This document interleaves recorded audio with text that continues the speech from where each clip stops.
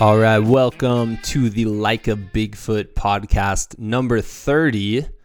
I'm trying to get it out early this week because in 2 days I will be on the road to Monument Valley for the Monument Valley Ultramarathon. Really looking forward to it, doing a little road trip with the wife and kids. It's going to be a good time.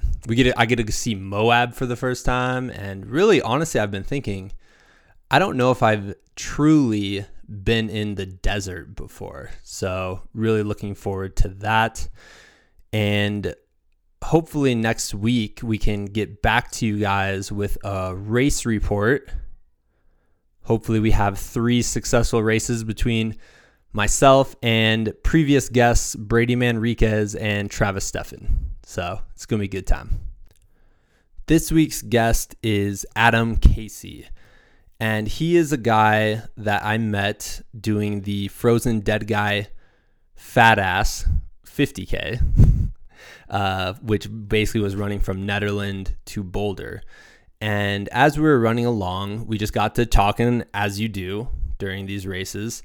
And man, the amount of stories this guy has, and quite frankly, the intense life experiences and trials and tribulations he has gone through is, quite frankly, incredible. And so as we were chatting away, I decided to let him know about the podcast and told him I would love to have him on and share his stories and to chat with him. And so this is about a month and a half later. We planned on meeting up and we did a little 7.5 mile loop around Table Mountain and then recorded the podcast. So what we decided is this is definitely going to be just part 1 of a continuing series, I guess, with Adam. We'll for sure have him back on and, keep sharing more of his stories. What we focused on in this episode was his time training for the Navy SEALs. So hope you guys enjoy the podcast this week. And if you want to check out our other episodes, head on over to iTunes, look up Like a Bigfoot, or go to SoundCloud, or go to our website, likeabigfoot.com. If you are on iTunes and you happen to leave a review, I would be extremely grateful, and you would win a bunch of respect. All right, here we go. Episode 30 with Adam Casey.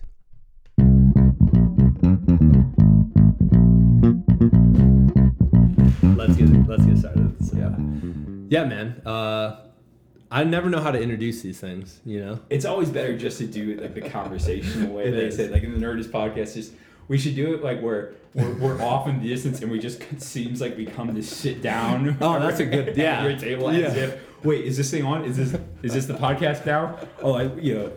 Yeah. I don't think it's kind of like you never have any idea of how to really do anything until you just do it. Exactly. And then afterwards is when you realize, oh man, I should have said that. Dude, I mean, so many times, like re-listening to these, I'm like, oh man, why did I do it this way? Why didn't I say that? That was the comeback I was looking for. Why do I say like all the time? I'll say. I need to get a spray bottle, and every time I start a sentence with "I'll say," you're more than welcome just to hit me. Well, we can Pavlov it. Yeah, man. We just got done running like 7.5 mile loop at Table Mountain, and we're doing it live. We're gonna do an outdoors one because like an outdoors podcast. Yeah, it's a beautiful day out. Yeah, but the ambience was like birds. And then construction. So, and I'm sure there would have been like one errand or one like random car driving by blasting some obnoxious music. Exactly.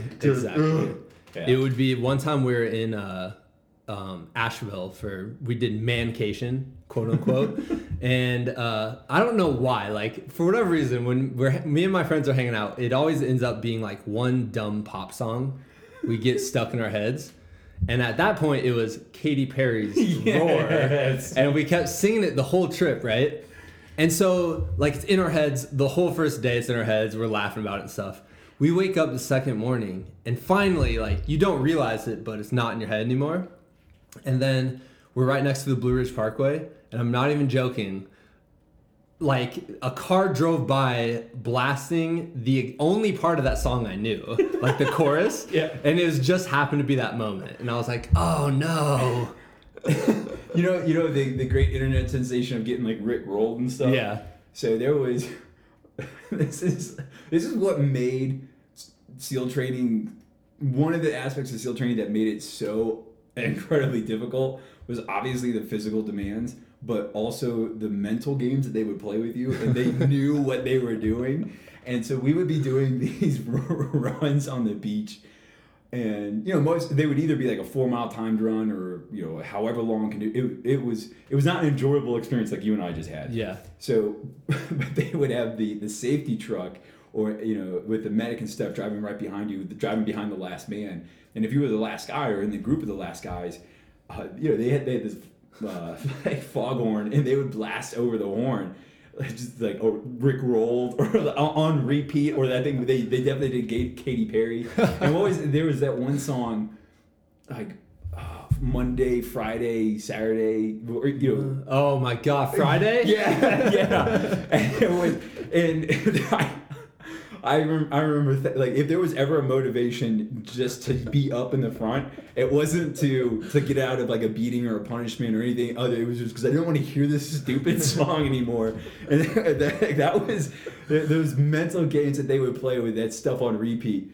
Anytime I hear any of those songs, it's definitely this weird kind of, I don't want to call it a flashback because I don't want to make it sound that bad, but it was definitely just all of a sudden you'd hear a song and you just start to feel like really creeped out. Yeah. Why am I? Well, songs like have that power to take you back into certain moments, which why you listen to a song you listened to in high school and you're I was like in high school now. Oh man, I got hit with some old school something corporate like the other week. Yeah. And my inner punk rock immediately just wanted to go smash. Yeah. Wanted to rebel against whatever kind of conformity was all sorts of that stuff. Yeah, there's always something good about a song that just strikes you in the heart because it's tied to like such an emotional time of your life. Yeah. Just like Friday, the song. Yeah, Friday. If there's ever been a motivation to get out there and get after in life, it was that Friday song. Yeah, man. So you did Navy SEAL training, which is crazy to me. I gave it a shot. Yeah. Yeah, I don't want to put up the assumption that you should be calling me Navy SEAL officer or anything like that. Yeah, it sucked.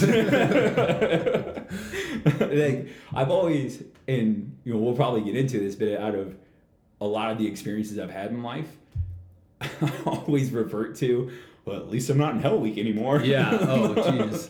And there was always, I always say, nothing is ever as hard as it seems. Like your race this weekend, yeah, it sucks leading up to it, but when it's going to be done, you're going to be back here. You're going to be, feeling good about yourself, feeling this is awesome. I feel really good. I feel like I accomplished something, and that wasn't that bad. Yeah. Like, yeah, it sucked in the moment.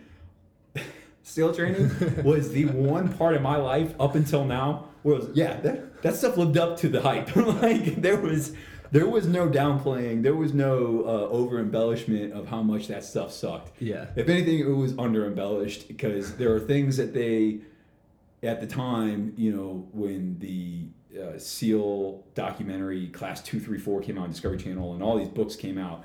They obviously the SEAL community has a lot more notoriety now, and so there's more and more aspects of training that are coming to light. But there's still some stuff that you either can't articulate or you can't legally like talk you're not about. supposed to talk about. Yeah. And so you get into those situations, and man, like. This definitely wasn't in the field manual. Yeah, dude. So I honestly don't know much about SEAL training besides what you just said, that it sucks. So how many weeks does it take? It's so overall, and it's changed. I don't know with the definitive timeline, but it's changed. So right now, as you and I speak, it will take, if you are a one shot, one kill type of dude who's lucky enough to make it from the day you show up in Coronado to the day you get your SEAL pin, your Trident, and you're officially a Navy SEAL, that is about a year and a half almost. The technical training is, I think it's 13, 14 months, because you have 6 months of BUDS, which is what I tried to go through, and it's basic underwater demolition SEAL training, and that's all the stuff you see on TV. The Hell Week, the logs, the boats, all that stuff. And then after that, once you make it through BUDS, you go to SQT, which is SEAL qualification training. And that's when you actually do the cool stuff. Of you go up to Alaska and you start, so my friends that did eventually make it through training, and as you progress through training, they start treating you more and more like an actual human being. so when you get to the point where you're going up to Alaska for this winter survival training, you're at least allowed to have your phone with you.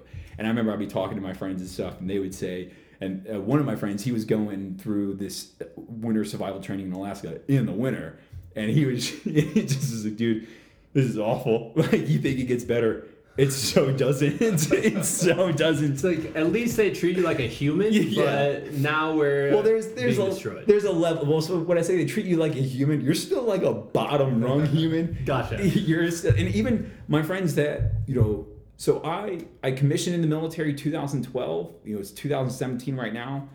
If you went through that, the guys that I met out in training, they got pinned, so they officially became SEALs some point in 2013, 2014. Even now, they're still technically kind of like the new guys at their SEAL teams. Yeah. I don't want to say they're treated like garbage, but you're the new guy until you're not the new guy. Yeah. And you're not the new guy anymore until you've done your deployment. And back when combat was incredibly fierce, you were the new guy until you got your first kill. Okay. And so that's generally not the case anymore. Yeah. But yeah, there's a lot of SEAL training that is definitely notorious because it makes great headlines and it makes great stories to talk about. But there's a lot of it that either they can't talk about or they won't talk about because there still needs to be some secrecy in the community. When you probably can't capture the psychological mental anguish. Yeah. Well, I am more than happy to fill up the stories or fill you with stories right now with this defense mechanism tone of comedy. Yeah. But in the moment, they're all. I know. That's why it's funny talking about this stuff because you just laugh through it. But then you're like, as when I leave and I'm driving back to my apartment, I'll probably be crying because that was really bad. That was bad. Yeah. I would say, one of my favorite stories to kind of to talk about with how just the dichotomy of training and I would say being a human being was we would do this thing called land portage or just boats on head basically, and it was when we would and it's the stuff you see on TV where you have the boats, the inflatable rafts, and there's a boat crew, and a boat crew is 6 or 7 dudes, and you will literally race with these 200+ pound boats on your head down the beach, and that's what's on the cover of all the magazines. Yeah. I've seen that. Those things suck. Yeah. I have to imagine. Especially if you've got a height difference or you're running on soft sand. Yeah. So it's not like an even pavement. So you'll be running. And all this, you won't be having that much weight on your head, and all of a sudden you'll hit this bump, and you'll take all the weight on your head, and it was awful. So anyway, there was one evolution, a training kind of program. I don't know, it's better just call it an evolution that we did where it was called night rock portage. So we would, if you can imagine this rectangle with the one long side being the shoreline, the other one being the ocean, obviously.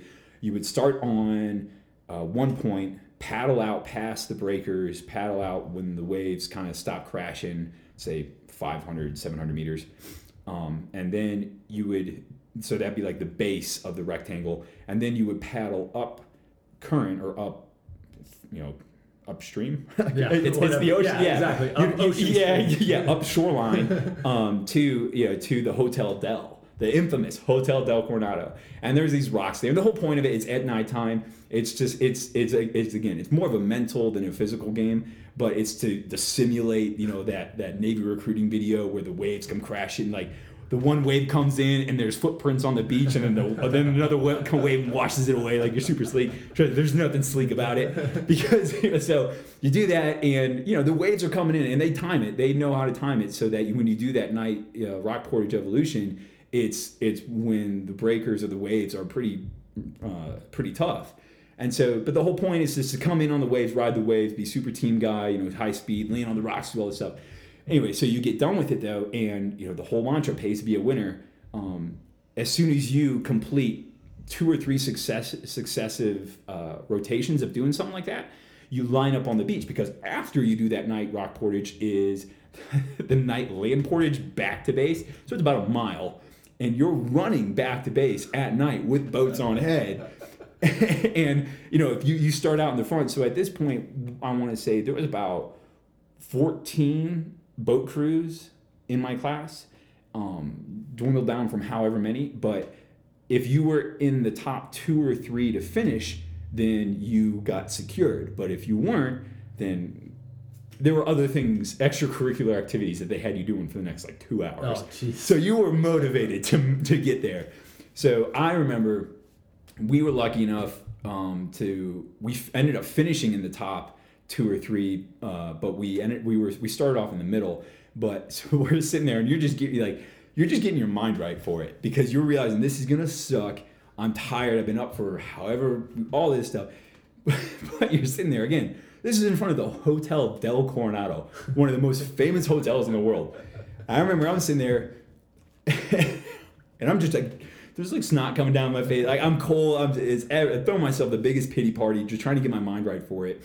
And I had really bad colitis at this time, so I was not the cleanest person, and so if you can get what that means. Yeah. But so I'm just sitting there, and you're just waiting. You're just waiting for basically the starting gun to go off to run like hell back, and the boat's on my head.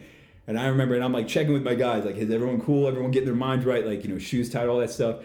And then I look over to my left, and 10 feet away from me is this family, just watching. Yeah, with a hot cup. I don't know what was in the cup, but there's definitely hot drinks, because this is January or something. Yeah. Hot drink. They're all bundled up and stuff. It's it's the nuclear family, and the kids watching, and I'm look, and I'm sure they couldn't see me, but I'm giving them the most hateful look of, why are you enjoying my misery right now? Go back inside. The dad's teaching the kids lessons, this son misery. This is what hard work leads you to. If anything, I hope that dad told his children, don't ever do this. Let this be an example of something you don't ever want to do. Maybe not. But I just remember in that moment thinking, this is the last thing I need right now, is to see normalcy out there. Yeah, and that's why they do it there, right? Yeah. Exactly. Hold on 1 second. I'm gonna bring the baby down for a second. No. This is how these go usually. Dude, it's cool. This is our third. We got a guest speaker? Third co-host. We got a co-host now? Yeah. Yeah, man. So you did. That was just an example. Yeah. Was that during Hell Week or? No. That was just, I don't want to call it a regular night, but that was just that was one day out of my. So the way I went through training was I was in 2 different BUD/S classes, and the first one I made it to the 5th week, basically until again. So I got diagnosed with ulcerative colitis when I was going through my naval officer boot camp in Rhode Island. So I wasn't even in SEAL training or anything like that. And that's when I started having symptoms. Yeah. I got diagnosed in transition, the 2-week transition that I had from that boot camp on the way out to California, where I saw a private GI doctor. And I, at the time going through SEAL training, had, it was something where I knew better than to tell the Navy, the big military about it, because I knew, blood coming out of your butt. They don't like that. Probably not. Yeah, no, that's a little alarming. Yeah, I would have a feeling. And so. We got some coffee. You got us coffee? Yeah. All right. Thank you. All right, buddy. thanks for taking it out. No, that's cool. We were gonna do outside, and then they're doing All this construction work. So, Oh, thank you so much. This podcast is about to get a lot more lively. Oh, is it on right now? Yeah. yeah, you guys are making a special guest appearance. Harper, what did we get? You got some chocolate milk? Harper, let's go play outside. Why? We're doing a podcast. Do you know what that is? Are you gonna be a guest someday? Yeah, you'll be talking about how the time you pulled the chocolate milk out. The feats of strength. Like King Arthur. For a coffee store. You went to the coffee store. Thank you. Yeah. All right. That's a life-changing moment. It was. I can remember a few instances in my life that are pivotal. First time I drank coffee. Really? No. No, you don't remember? It was probably one of those things where I was like really young. But I do remember when I started mixing coffee grounds and dip. Oh, God, that sounds terrible. Yeah.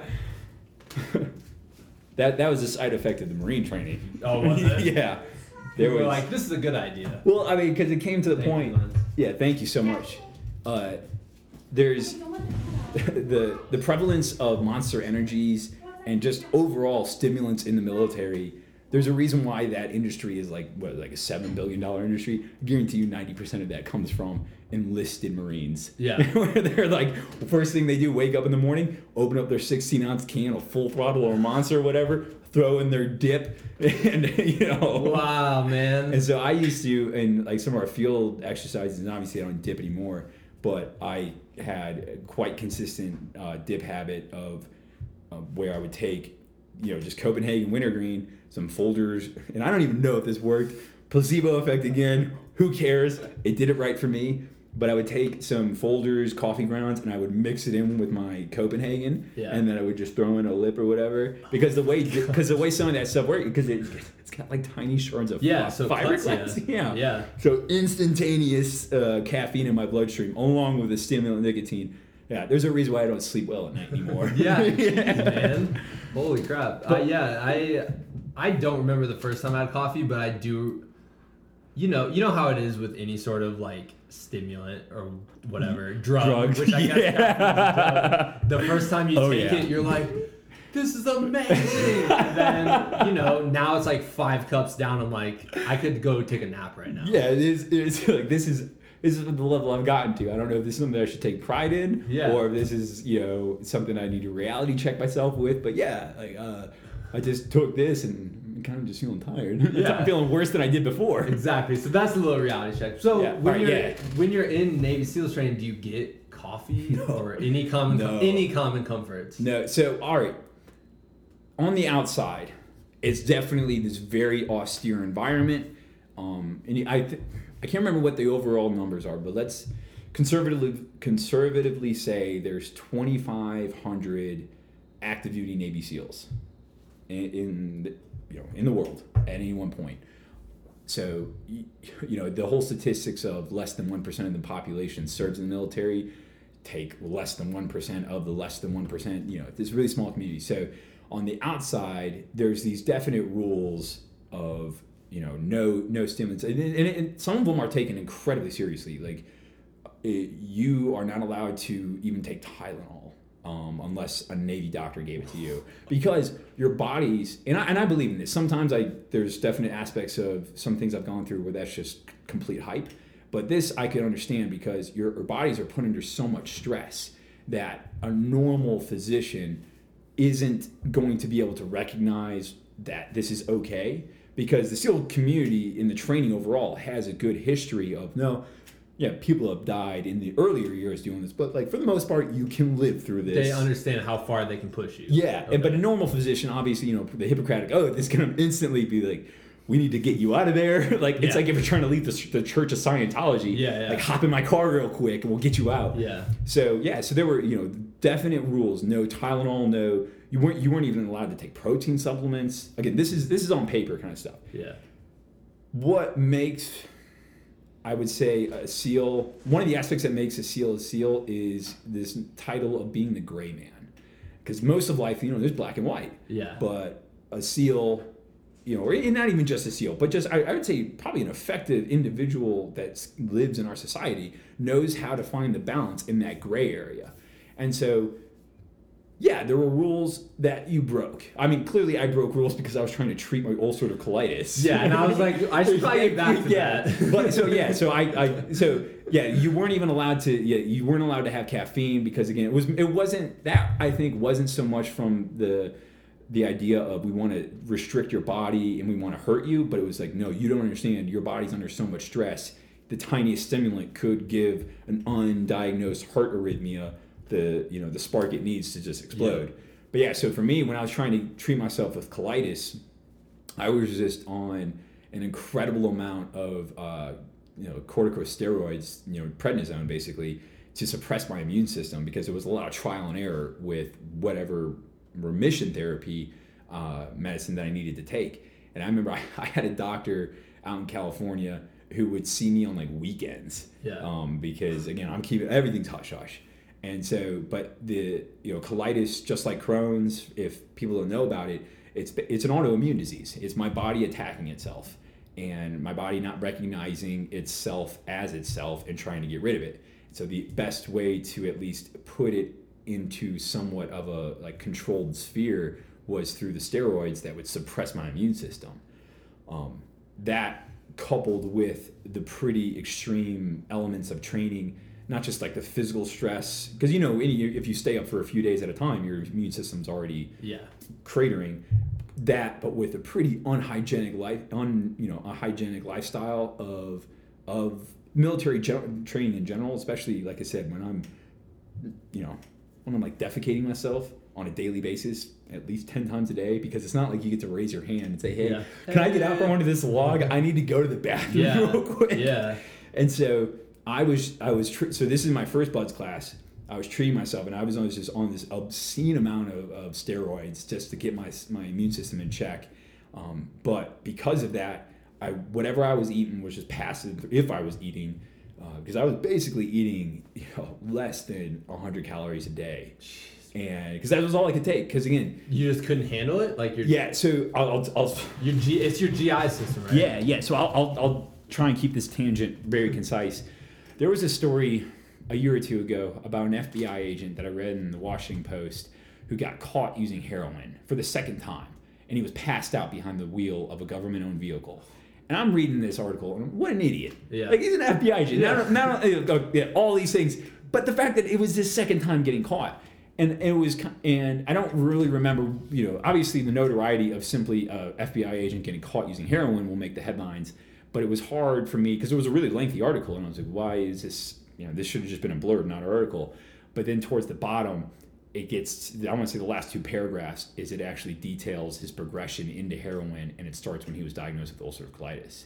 And the level of discomfort and pain, I cannot say, I guess, concisely enough, or I can't really say it in a way other than the level of desperation that not only myself and I know other colitis patients will go through is unreal, because it's everything about it. Like I said, you're every time you go to the bathroom, blood is coming out. Oh, so you're getting it. So I don't think I was ever anemic, but I would say I was definitely getting close to that. How did you counteract being anemic if you're losing that much blood? I tried to take iron supplements, but again, I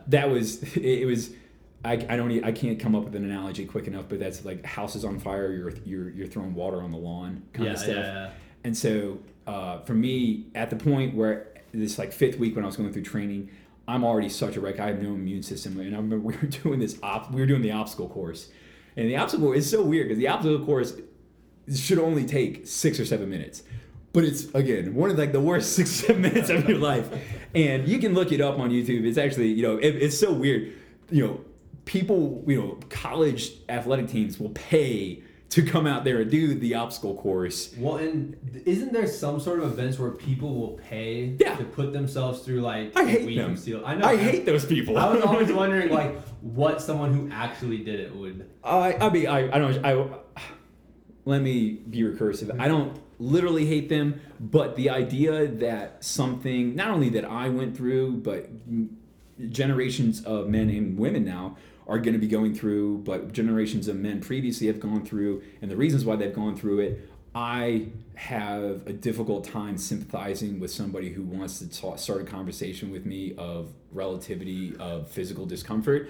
When it's like, wait a minute, you paid to go out there, and you got like a lunch break, and you have that in the back of your Yeah. mind, like, I'm paying for this. Like, it's the same thing in an ultra marathon. That's one of the things you can fall back on when it really sucks. It's like, hey man, like, you paid to come out and do this. You like want to do this, you know? Yeah. Well, even I would say even in the level of going to do an ultra marathon, that's still like a physical discomfort that you're pushing yourself towards. That's not superficial in some ways. That paying to go out to the SEAL training just to say that you went through SEAL training. Yeah. You know, there's water polo teams, you know, that go out there that do like the surf torture.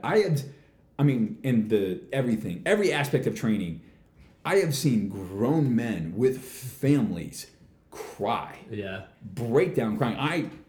I'm not proud of it. I mean, but you know, things become so incredibly primitive through training because all you want to do is make the pain stop. You will do whatever it takes, just like colitis. You will do whatever it takes to make the pain stop. And there was one time we would be doing these drag races with boats on head, and it's just as it sounds: a drag race on the beach between 2 or 3 boats pays to be a winner. Oh man. However long. 100. So pays to be a winner means you get rest. Yeah, if you win, you get rest. You get some form of physical reward. That's usually like it's a zero-sum game. Your physical reward is not being physically punished.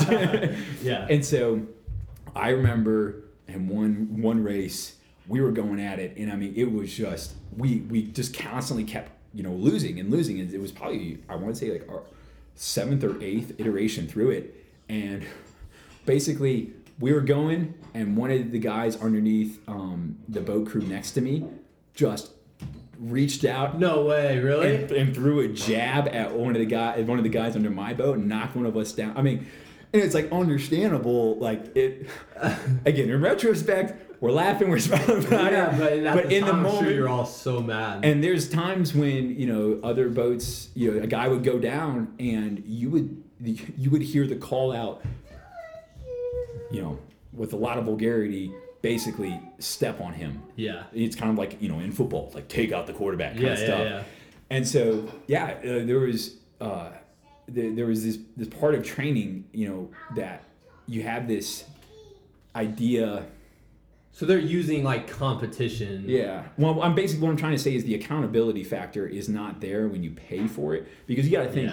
Not just me. At the time that I was going through, and even more so now, the level of competition to get in is so incredibly high that you have individuals that, for me, I would say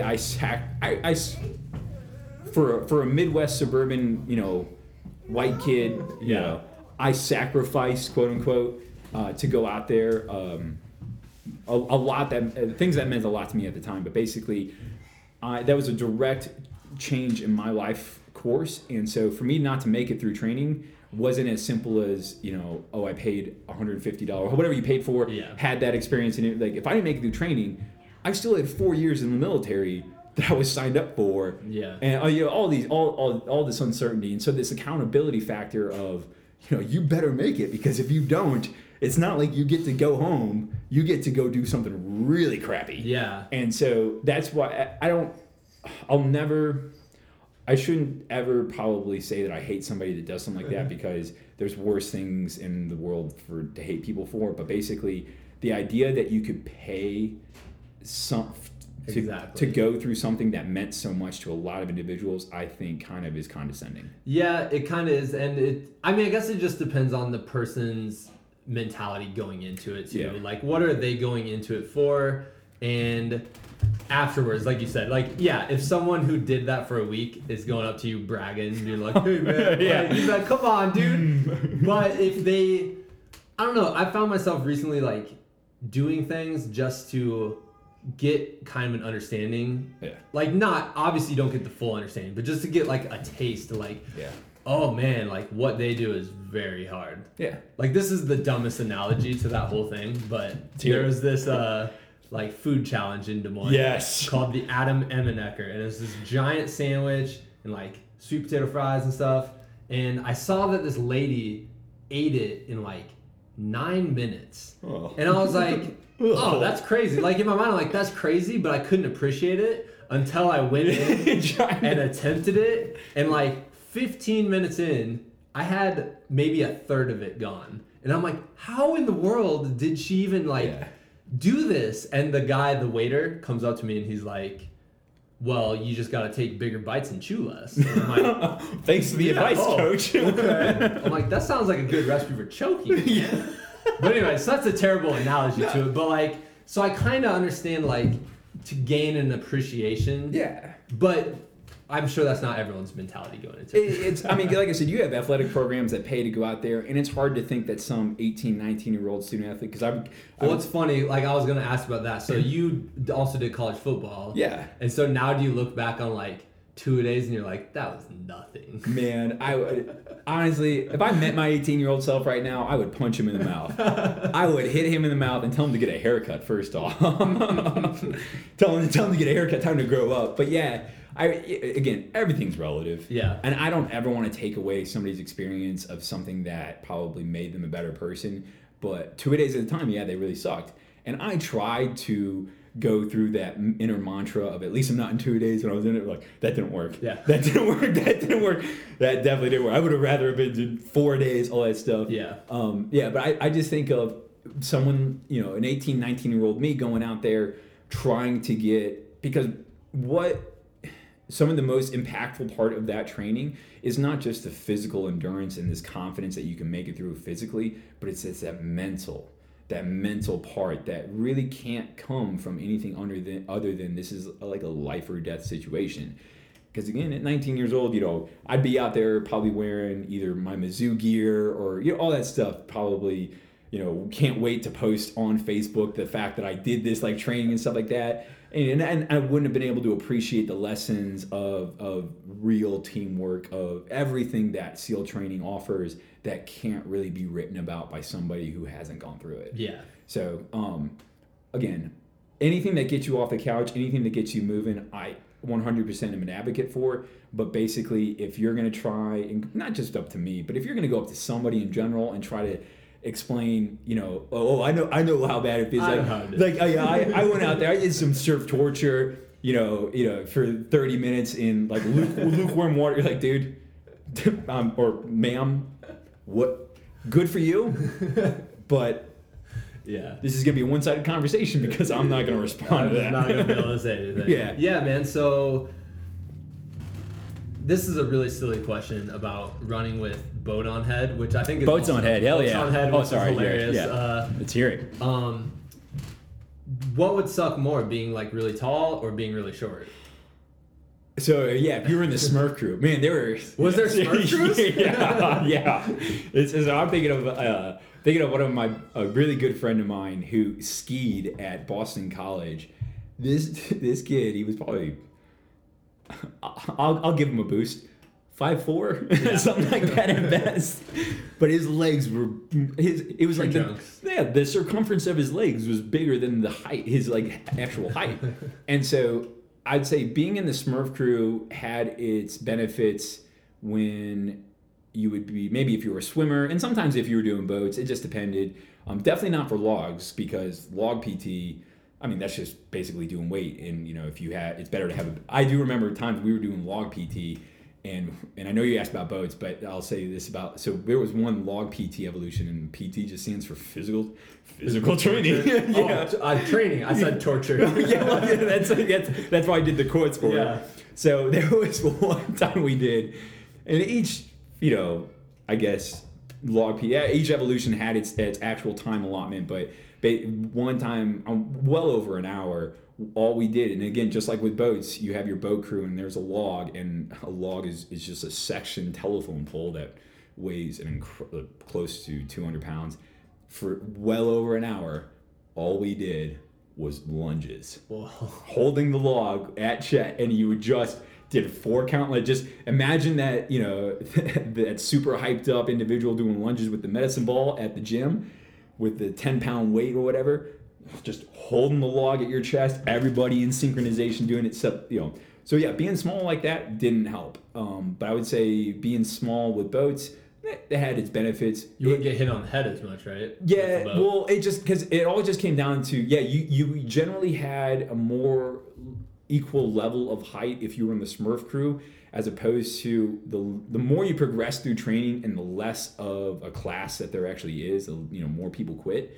You know, yeah, when you're taller, then the less there are of tall people. So you generally just start to get like put into smaller and smaller height boat crews, and you end up being the one who bears the brunt of the. I mean, it's the law of averages. Yeah, exactly. it was. Yeah. So like I said, there would be times you'd be doing these runs, and you would be feeling like, hey, I'm good. I got, you know, I'm feeling really strong today. I got a good boat crew. Everything's going. But in reality, it was just because there was like a really tall dude. It was barren, and you'd like look behind you. He's got tears coming down his eyes and stuff like that. And you know, and like I said, sometimes it is soft sand, so you just hit a bump, and all of a sudden you get all the weight on your head. Oh, the misery.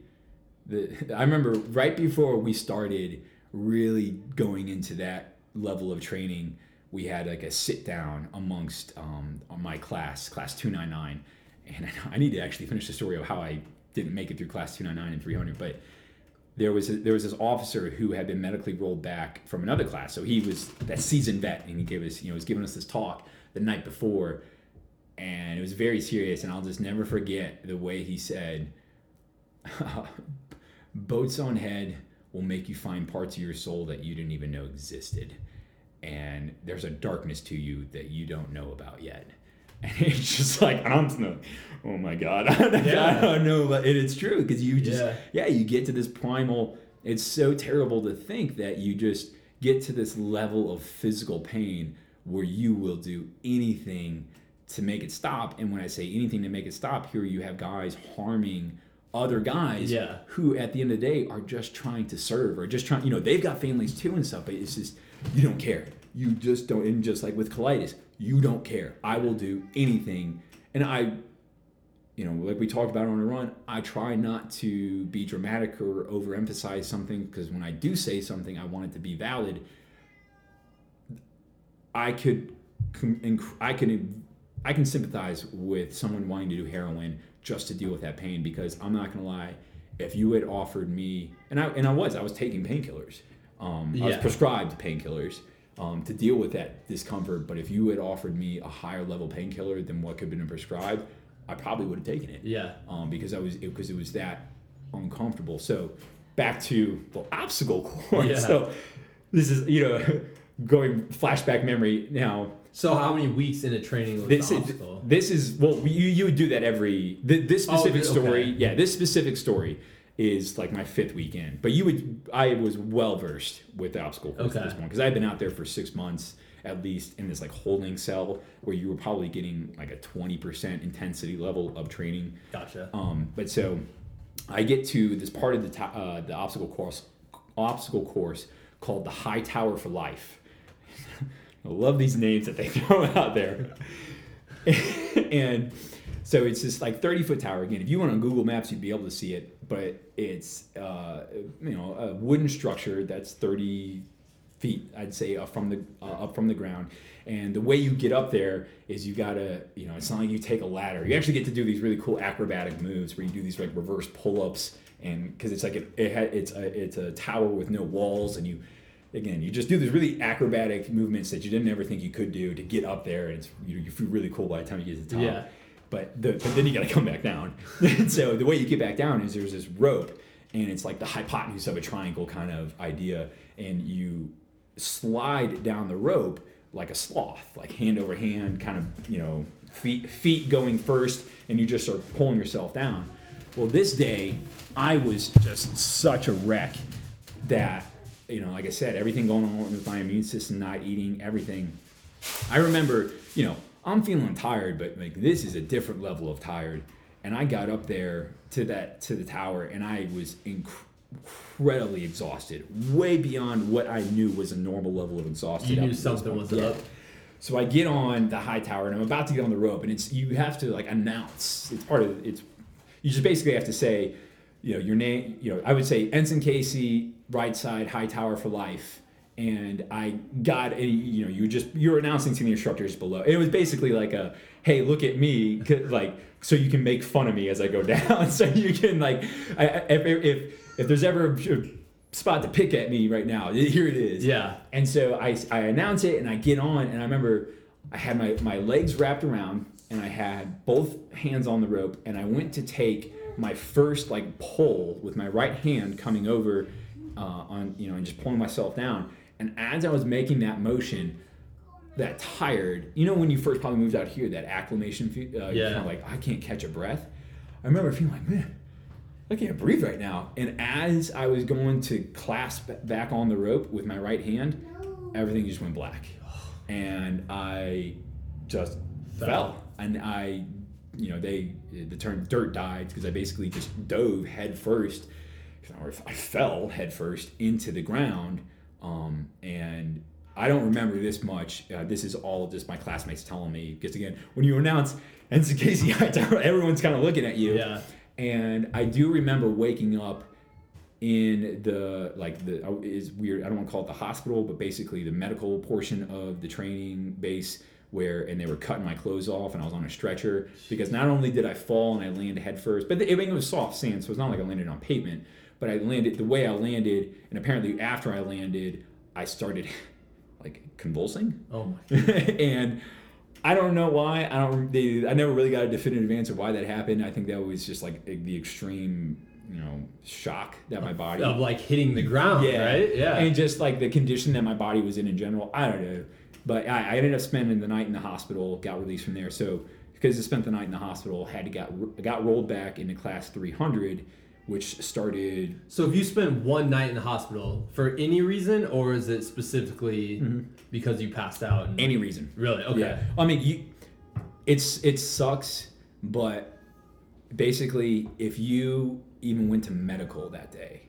Really? Yeah, you had not a guarantee, but you had a chance of getting rolled back. Because if you went to medical, and there were guys, I remember one guy, he had, so the boots that we would run in, you were, kind of the insider trick was that you would cut out the soles, the heel backing of the boots, because there was this like hard plastic.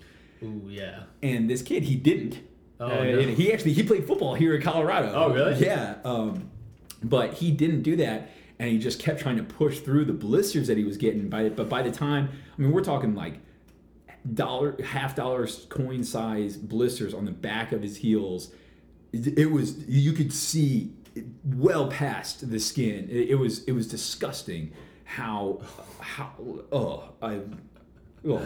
yeah. So clearly my speechlessness should demonstrate how gross that was. But so there was, hey man, blisters are always welcome on this podcast. Like every episode, or I'd say probably like 75%. Yeah, you mentioned blisters. Well, so you can't say that that's not like a real injury, or you can't say like nobody's. There were guys that were going to medical that would try to get out of training, obviously, but there were also guys with really valid reasons that would go to medical to try, and medical would tell them like, no, you can't train for the day. Would they so to get out of training? Was it a way for them to get out without saying that they just broke? Yeah, some dudes would. Some guys would, and that's maybe being callous, but that's the. Well, facts. You see the same thing like in like at an aid station. At an aid station, yeah. Exactly. Oh, my shoelaces broke, and I can't go on. Like, here, I got some shoelaces for you. No, those aren't my brand shoelaces. Yeah. There were some guys, and that's just their story. Clearly, I didn't make it through training, so anyone on this earth is welcome to criticize me for not making it through training. But anyway, guys, even if you went to medical and you missed out that training evolution for just like the day or the half day, you stood the chance of getting rolled back. Which makes sense because you mentioned like that it's relatively, painful and horrible and all that stuff. Not relatively, definitely, but it's safe. Like they take care of people and they like are very aware of if they're like actually pushing someone to the limit where they could seriously injure themselves. Yeah, it took me quite a while to come to terms with my experience in SEAL training and just the overall kind of structure of it.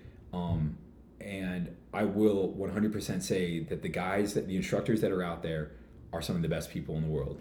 And there was a definite switch, even for me, when in my experience, when I got rolled back from my first class, I remember, you got instructors that are saying the most heinous things in the world to you 1 second, but the moment you're in the hospital, they're the ones calling you, making sure you're okay.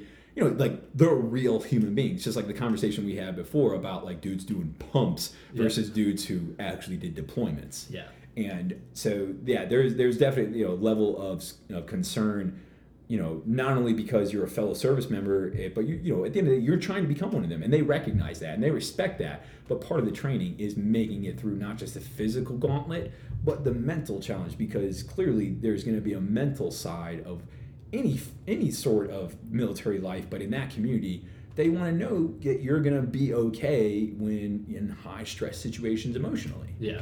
So you were 5 weeks in, Oh, yeah. and you passed out. And they rolled you back to the beginning? Yeah, okay. started all over again. So that must have been fun. Yeah, it wasn't a highlight of my experience, but it was something I believed in. Like you just take it on the head, and it's so funny if I still do this now, because I had one of my buddies.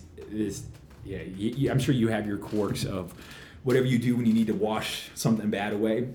And my buddy, he literally, anytime something bad would happen, he would just, man, just take it on the head. Just take it on the head. And he would hit himself, and he would bump himself on the forehead and do that. And I do that now. And so that was a moment, just like, hey, take it on the head. This is what it is. And so I tried to find the positivity in being in class 300. And that was so funny, because there were so many rumors going around about the notoriety of being 300. And of course, this is 2012 or 2013. So, the movie 300 was a few years old. Yeah. So there was definite jokes about that. But like the rumors that were going around about what was going to happen to us because we were class 300 was just insane. Like, I think I am not kidding you. There was one enlisted kid who showed up who legitimately believed this rumor that we were going to be doing Hell Week in Greece. Because no way, really? I am not kidding you. You're Spartan. And you're just like, but you really think that they're gonna pay to fly us all to Greece? Yeah, it was some stupid stuff going on. But yeah, so I got rolled back 300, made it longer into training, into like the 7th week, which is where Hell Week starts, and made it into Hell Week. And that's when I hit my break. Yeah. That was, there's no excuse. I didn't make it. Is that, so Hell Week, I mean, is it just a combination of like extreme physical and like no sleep and do you have to do mental tests too? Oh yeah. That's what, well, both sides got me. So what revolved around, so I was in no better shape than my And meanwhile, you still had colitis. Yeah, I was in no better shape. That 4 to 5 weeks that I had basically to kind of regroup myself was not spent in a healthy spa, getting a massage. I was still getting put through a different gauntlet. But yeah, so I was somehow lucky enough to at least make it to Hell Week at this point. And yeah, no better shape physically because of colitis, and kind of went into colitis the same physical state that I went into that day with the High Tower for Life on the obstacle course. And so the progression of Hell Week is definitely incredibly physically demanding right out the gate. Starts with what's called breakout, and it's also the mental aspect where, so Hell Week starts Sunday evening, and it's not secured until sometime the following Friday mid-afternoon.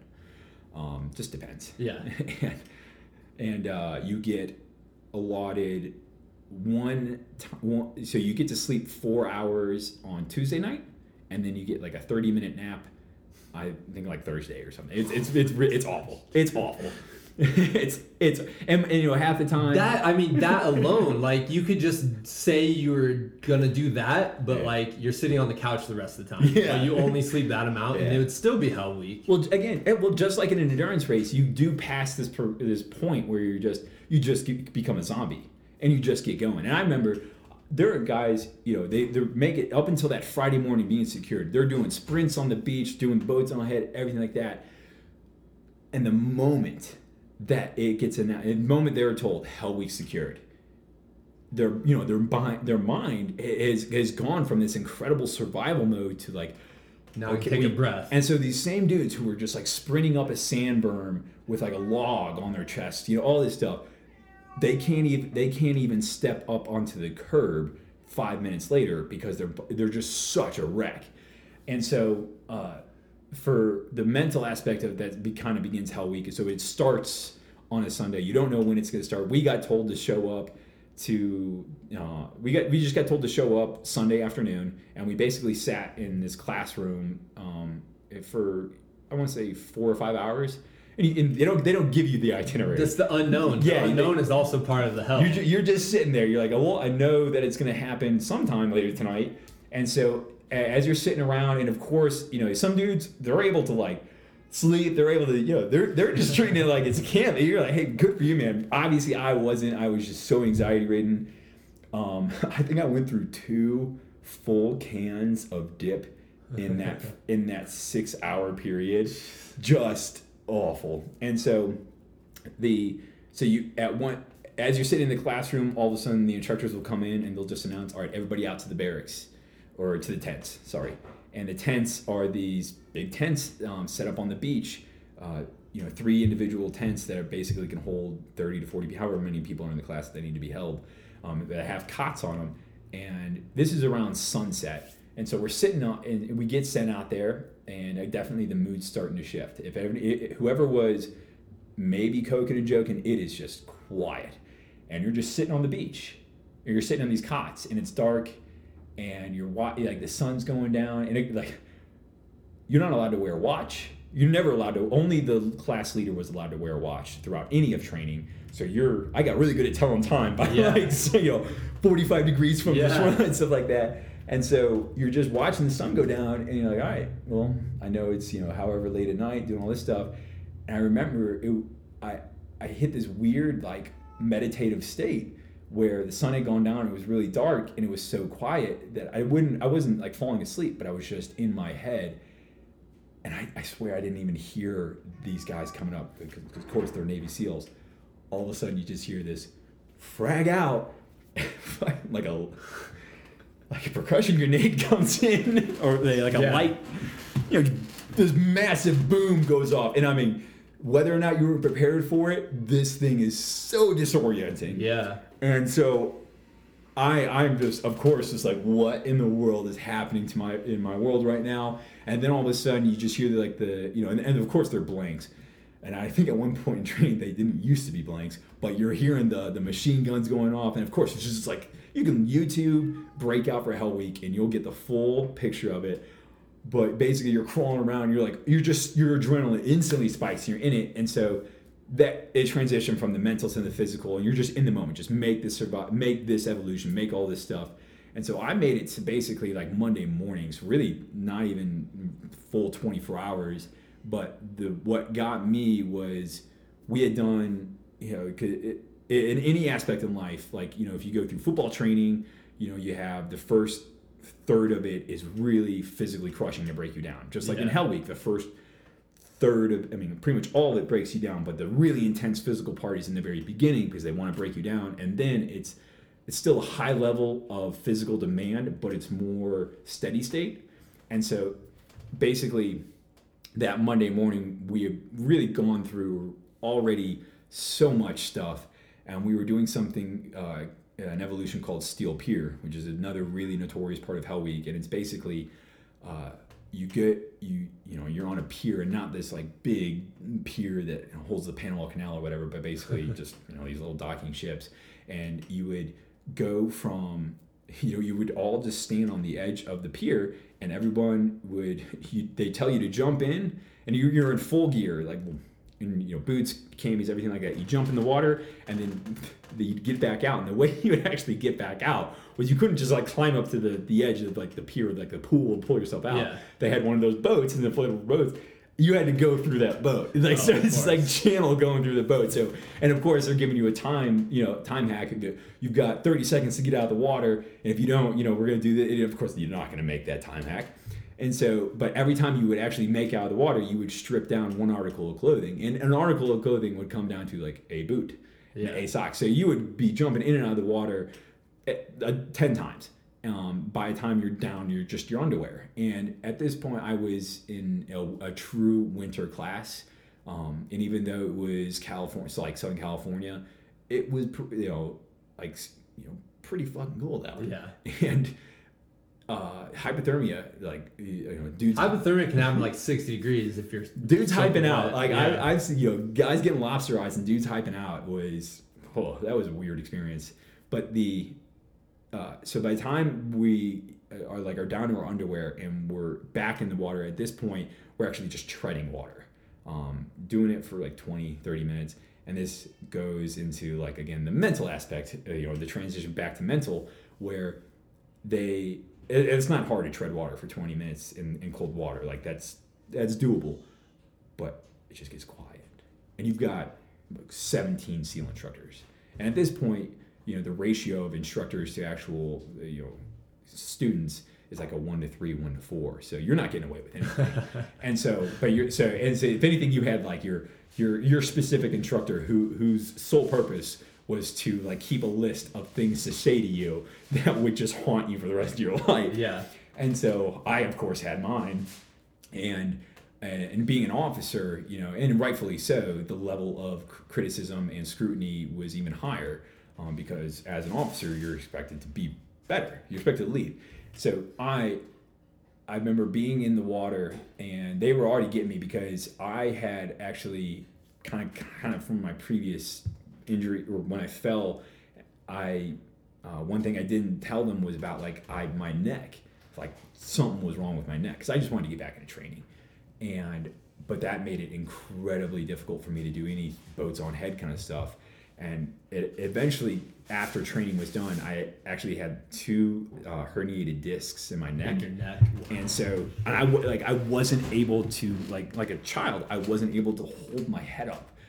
I would actually have to put my hand under my chin and push my head up, and then put the boat on my head, and then try and find the balance to like keep my head above my shoulders, just so I could. That sounds terrible, yeah. man. That sounds like. So here, but then imagine me trying to tread water. Yeah. Again, I don't have the muscular, strength to hold my head up in general. Oh wow. But we're treading water, so I'm basically like drowning myself in the water because I can't. You're right, man. You will be crying on the way home. Because I can't I remember. If you can imagine, if you're looking at a water, aquarium exhibit in a zoo, you can see above water and through the looking glass. If you could see probably how I was positioning myself above water, my head was. The only way I was able to have my head upright was if my legs were as forward as possible. Whoa. And so I was like keeping my head back, like I'm sitting in this chair, and so, and definitely. I was, not pulling my weight under the boat. I was not meeting the standard. So I was definitely getting the attention from the instructors. And so we did the first iteration, tread water. Forgot to mention the garden hose that they brought out. So as you're treading water, you're just sitting there in your own head. They've got the garden hose with really cold water, and they're just spraying you in the face. Wow. And here I am. I'm, everyone's just trying to make it through. And so we get out, same thing, going through the boat, kind of stuff like that. And then we get back in the water, and we're doing that. And I remember. I definitively had this one part of a song, and it wasn't Friday. It wasn't like Katy Perry. It was a song that it was my go-to. It was my go-to. I knew every single note, and I still know every single note of that song. And you're talking about an emotional response. This song it's still everything in my heart. And I remember that's how I would zone out.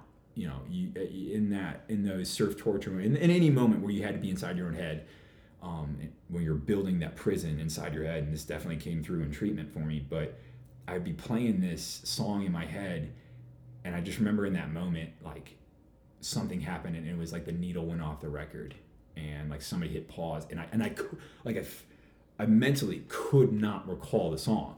Like I couldn't, you know, it's like not being able to remember your birthday. Yeah. It was so confusing. And this took, you know, fractions of a second to happen. But in those fractions of a second, with that song no longer occupying my thoughts, it was the Pandora's box was open for all the terrible things that go through your head when you're doing anything physically demanding, just come pouring in. And I just remember getting out, and it was awful having to tell basically like one of my best friends in training at the time. I just remember I just looked at him and I just said, "I'm sorry, man, I can't go anymore." And he knew it, and you know, like I could see it in his eyes, like he wanted to, you know, give me that pep talk. He wanted to, but it was just that wasn't the place. It was just like, yeah, that sucked. Well, and he probably was in a moment where he's like, I totally get it. Like, I don't even have the energy to. Well, that's the thing is you have this. Talk. Quitting is a virus. You need to quarantine it, and you know, as soon as I remember this instructor walked by, and all I said was instructor. You know, what am I gonna say is instructor blank. I'm done. He goes, okay. He grabs me, takes me right out. Wow. Like, just that's what I was gonna ask. They don't even try to talk you back into it. No. Well, some of them, sometimes they would give you the like, just depending on what it was, everything in context. But sometimes they would pull you aside and be like, "Hey, are you sure you want to do this?" Stuff like that. For me, you know, I can't really remember I know that they definitely gave me the like, "Are you sure about this?" But I don't know if it was a pep talk kind of, because at that point I wasn't me. I mean, not just because I was tired or anything like that, but it was just like realizing again everything I had given up in my life, because it took well over 2 years for me to be accepted. This wasn't I woke up one day and wanted to become a Navy SEAL. I had to go through a second knee surgery. Again, coming from a Midwest suburban, white male background, when I say sacrificed, the things that I sacrificed were the white picket fence lifestyle, and that's safety. But that still meant a lot to me, and that still was something that I did give up. And for me, in that moment, it was kind of like, if you can think of in the movies where all of a sudden the voices just become that like Charlie Brown style, and I'm just thinking, I can't believe this. Everything, it took 2.5 years for me to get to this point, and I needed to only survive 3 more days. It was awful. It was. Yeah, man. Handling that afterwards has to be. Oh, trust me, I didn't handle it in a way that you know. No, which, man, like, I think, okay, so I know a little bit more of your story, and you... Want to make this a 2-parter, man? I 100% do, and we should definitely, like, just go for a run again, and then... You want it? All right, let's finish up the SEAL story. Okay, cool. Or if you want, I don't know if you're going to trim this down. No, because the little tease I was going to say is you ended up doing this crazy horse race through Mongolia. Well, that's... Afterwards, right? Kinda-ish? Dude, that's well later in the story. Yes, that's true. Okay. It's true. Like, trust me, that's true. But there's definitely there's I know, I'm breaking hearts over here. Yeah. Like at BBC, the reporter on BBC. There, trust me, you want to talk about teasers, there's definitely significant things that happen in between those moments. All right, so this might be part of 3-parter. Yeah, well, I can definitely, I'll tease it with, when I say the way that I handled it and I coped with it was as close to suicidal as you get without actually putting a gun in your mouth. Yeah. And that level of depression, like I was saying before, not just from that. I mean, I've come to terms. It took me a long time to ever even just say I quit SEAL training. I would always just say I just didn't make it. Now I quit. Collide everything aside. That's not an excuse. I didn't meet the standard. Yeah. So I quit training, and when I didn't make it through training, and it wasn't like I got to go home back to St. Louis, and just like pick up where I left off. That's kind of why I have such a disdain for, what we talked about earlier. But basically, it was, I saw myself, I went into the military incredibly Christian. And I went into the military with this like divine belief, not in this evangelical, I'm preaching and from the street corner this gibberish about like second coming of Jesus, but I legitimately saw myself as a person who was set out to do good, and the best way that I could do good was helping others in the parts of the world where it really matters. Where you're getting shot in the face because you want to go to school and you're a girl. Yeah. And so I just again the motivation that to join the military, to reach that high level of the upper echelon, the tip of the spear. I saw it as this like divine fate for me. And so not to think that I ever could make a trade with God, but when I didn't make it through, it was this very real moment of like, you kidding me? Like, you backed out of this deal. Like, you reneged on this deal. Yeah. Okay. Like, you think, I went to some really dark places, physically, mentally, and spiritually. And the way that I dealt with it definitely is not something that they're going to be putting in pamphlets in a mental health clinic. Yeah. It's like, there's a reason why. Maybe like a yeah, exactly. Go this route. Yeah. But ultimately, it led you to where you are now. Yeah, I would say, it led me to where I'm at now because I attempted this 50-mile race in the desert with "Do Not Resuscitate" written across my chest, and that comes across as a joke, but that was very real. Like, if I don't make it through this race, and if I pass out in the side of this trail, don't bother. Like, this is how I go. Yeah. And so, not making it through, and that was just a moment in that whatever, not even recovery, but just that definite downward spiral that I found myself in. And before like the 2 and 3 parts of this series come in, because I'll say the best teaser is this. And when I thought I had hit rock bottom in life, God simply tapped me on the shoulder, spit in my mouth, handed me a shovel, and said, "Dig deeper, bitch." Yeah. But like, I mean, ultimately you found an upward trajectory. You would think. Hopefully, right? I mean, I'm not gonna be cryptic and say like anything like that. Yeah, I'm obviously in a better place. I'm just like looking for the optimism. Yeah. I need to start ending things on a higher note. Trust me, I'm not gonna go run out this door and go play in traffic. But basically, it's still a lot of searching. When I say I entered the military incredibly Christian, that's not to be. There's no implication that I'm not religious at this point anymore.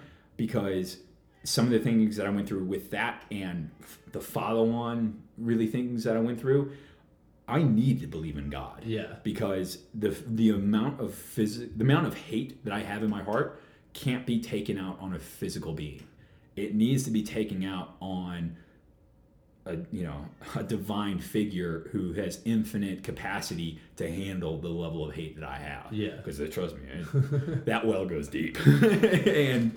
And so I definitely, we just went out for a really nice run. I'm drinking Starbucks. I'm studying computer science, and I'm really enjoying in Boulder, Colorado. Yeah, clearly there are other ends of the spectrum that I need to remind myself about, but it's still it's an upward climb still. Yes, I am ascending, but it's hard to say if I'm above or below where I was at before. But just with anything, man, like you're ascending for a while and then you hit something and you descend a little bit. Yeah. But, especially when I go skydiving.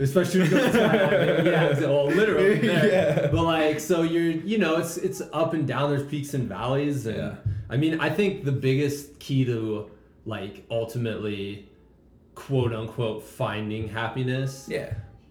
whether or not you find it is, the key is like that you're searching for it and you're trying these things to attempt to find it. Because for me, it's like the moments when I'm complacent and I'm not like actually intentionally seeking what makes me happy, that's when the valleys start happening more and more often. And it's like, oh man, like what am I doing with my life? And then, I just personally think, this is so cliche to say, but it's the pursuit of happiness. You know? That's really just the journey, like looking for it and having faith that it's there still.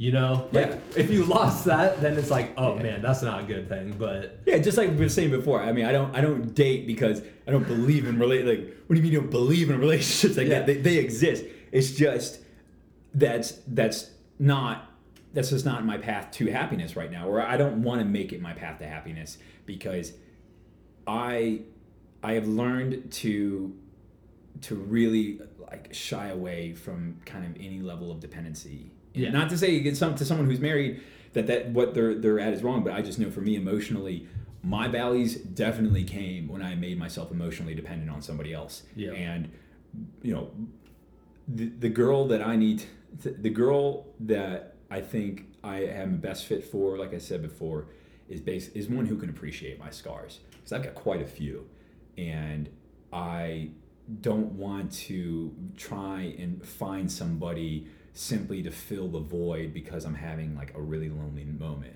Like it's because there's a lot to my story that somebody needs to be able to appreciate in my eyes and understand. Yeah, exactly, man. So, dude, crazy. I don't even know what I can't even imagine. First of all, I can't imagine doing Navy SEALs training. Trust me, man. You'd be incredibly surprised at the people that make it through and the mentality and the background and things like that. It's definitely it's very true. There are guys, Olympic level athletes, that have tried to go through training. Day one out the door. Exactly. Dudes that like their only sport background was playing middle school soccer, and they're the ones out there doing great things for our country right now. And so I wouldn't, trust me. You never know until you try. You never know until you ask. And, this is just like in my, TED Talk or TEDx talk, just a drop in the ocean of experiences that I've drowned in. Definitely. I'll link that on here. And, keep searching, man. Keep doing, like, you do skydiving, which you finding a purpose in, like a passion in, kind of.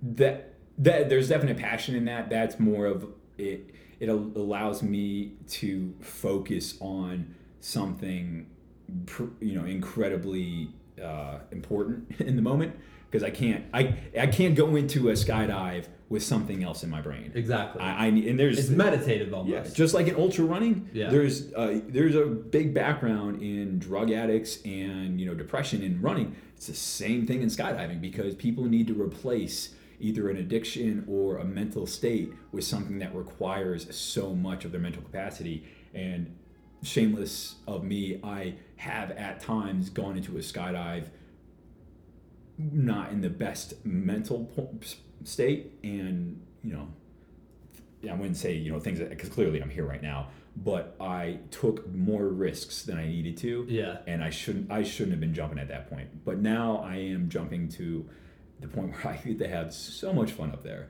How many jumps have you done? 150. Or like around 150. It depends on what you qualify as a jump sometimes. But skydiving, I always used to say, like, if you could, I won't date a girl who jumps out of a plane or anything like that, but just, the community of skydivers, sometimes, they're the best people in the world. Other times you're like, dude, just give me your parachute. I'm going to push you out of the plane without one. Just like in any activity, right? You got But skydiving is definitely something that occupies, I would say, if my nose isn't buried in the books, I'm either trying to jump out of a plane or I'm trying to run a trail. Nice, man. if my nose isn't in the books, I'm either jumping out of the plane. Seriously. That's cool, dude. All right, man. Well, we'll have you back sometime. I don't know when. Well, good luck on your race. Yeah, thanks, dude. We're hopefully ready. I don't know. I honestly don't know if I feel prepared. Like, so I did a 50 mile before, and I felt more prepared then. Let's just say that. But whether or not, it's like I said, it's one big experiment, right? Yeah. So before I had a certain diet, and then this time is a little bit different, and we're just gonna see how it feels. You know, before I was getting probably way more miles, almost to the point of overtraining, I'd say. Or under resting. Under resting. Well, I have a 7-month-old man. Yeah. Like, I'm for sure still under resting, but so before I'd go for a run after school, and I'd spend all day in my classroom walking around. I'd get 5 miles in my classroom. Then I'd go for a run, and then I'd take my daughter for a walk on all these hilly trails in Virginia. Yeah. And this training cycle, it's definitely not happening that way. It's going for a run in the morning, and then walking around the house and doing stuff with the kids, but it's not the same amount of miles. So I'm curious to see if I feel better or worse.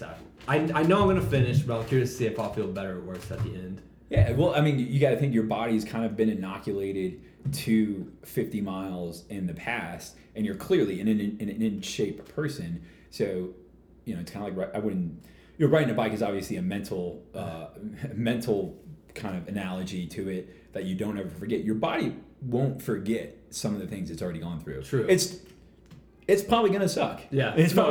There will be moments, too. But you'll have this.